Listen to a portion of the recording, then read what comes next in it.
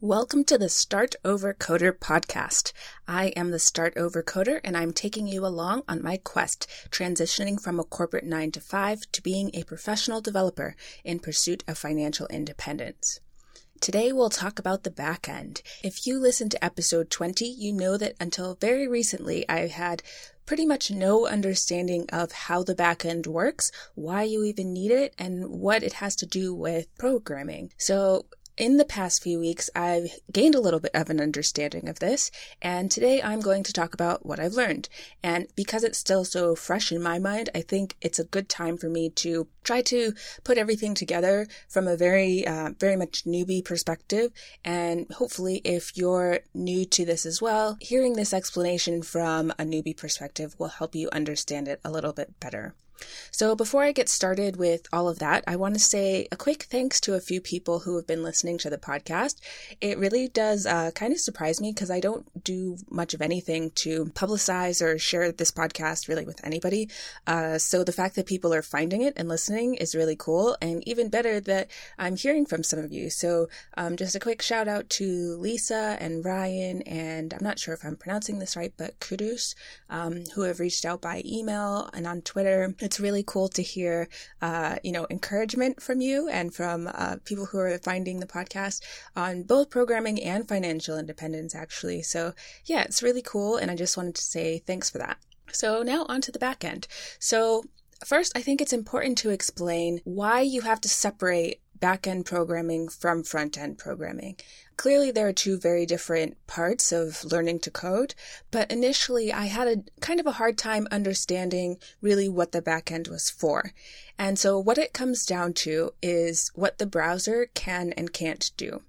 So your browser, which in the context of server-browser communication is also sometimes called the client, your browser has certain capabilities. So it can read HTML and put a structure of how a website is meant to look.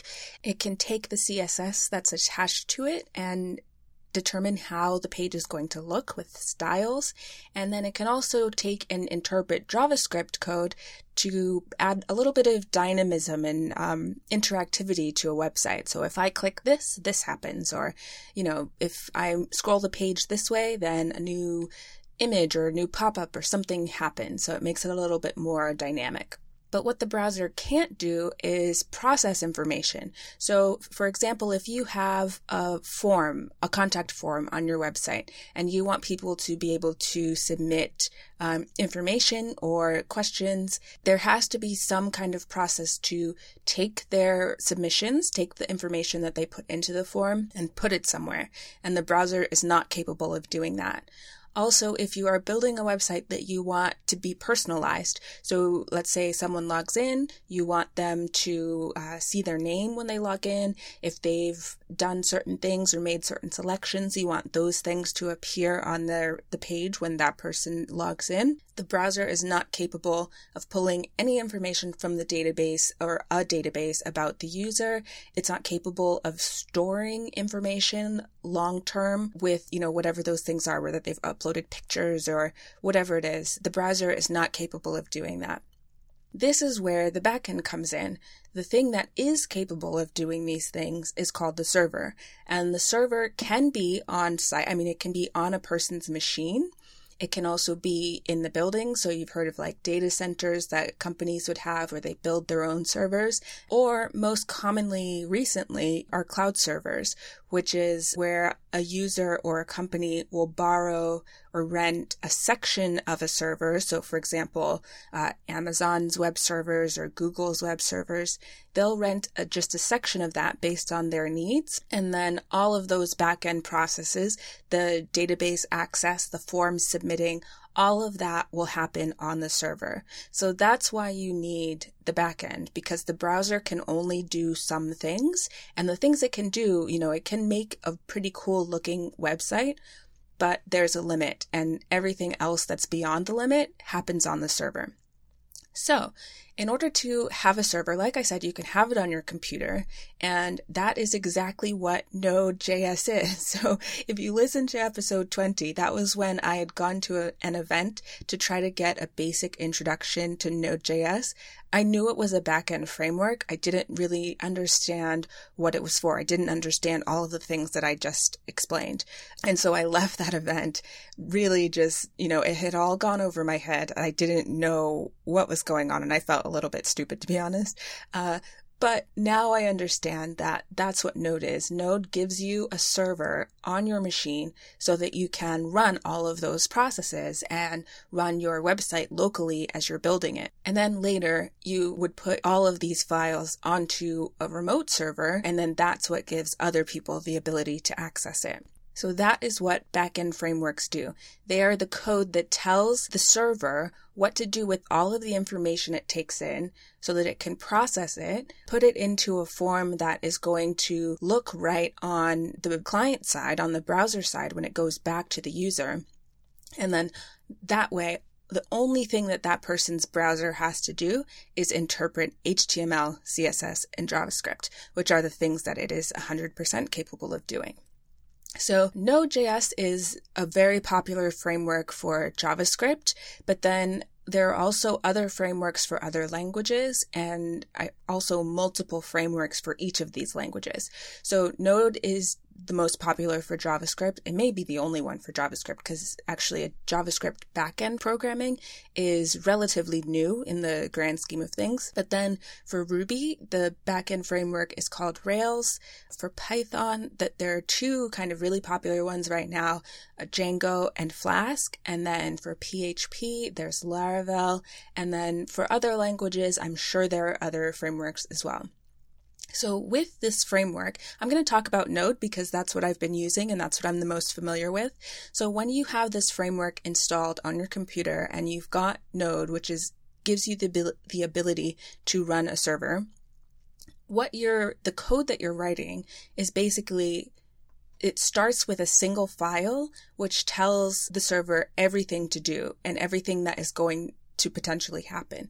So for example, when a request comes in from the user's browser asking for the landing page, the home page, the code that you write for the server is going to say, okay, when I get this request for the home page, find the homepage files and send them back to the user. Or when the person fills out the contact form, take all of the information that they have submitted, put that into a database over here on the other side, in another part of the backend, and then find a page that says, thank you for your submission, and send that page back to the user. So it's processing all of the information, telling itself where to send information that comes in, and collecting it in a way that can go back to the browser. So all of these things start in, well, what I've learned is that it starts in a file called app.js for Node. You can name it whatever you want, but kind of the standard convention is app.js. And so with Node, one of the most popular ways of kind of setting all of these instructions up is with another framework called Express. And so Express has you set up routes, which are those exact instructions. So your app.js file will kind of be separated into a few different parts. So first it will say use Express because Express is what's going to tell you what to do. And then it will list a whole bunch of routes, which are like when the person requests the home page, send them the home page. When the person requests the next page, send them that page. And so really you're just writing one long list of instructions telling the server what to do when it gets requests from the browser, from the client. Node also works with NPM, which is a package manager, and the packages are really what makes using Node super powerful, and it makes building websites a lot easier than it would be if you were just literally writing every function that you want to have from scratch. So in these packages, it's basically kind of a library of code that someone else has written to allow you to do a certain functionality. So one that I found to be really helpful is when it comes to laying out a page. So when you're writing a static site, which is what I had done a lot of before, you have to write a head section for each one, which will have the title and include all of your style sheet links and all of your script sources and all of the information for that single page. But then if you're writing a site that includes like 30 pages or more, if it's a blog, you might have hundreds of posts. To write that as a static site, you would have to repeat that code over and over and over again on each of those pages and then update it if you want to make changes. I talked about this in a previous episode when I first started learning about DOM manipulation, because I saw how it would be possible to have all of those standardized bits of a page update themselves. And that was really exciting, because what I have been doing up until this point is hard coding every single page and linking them all together and updating them individually all en masse when the time comes.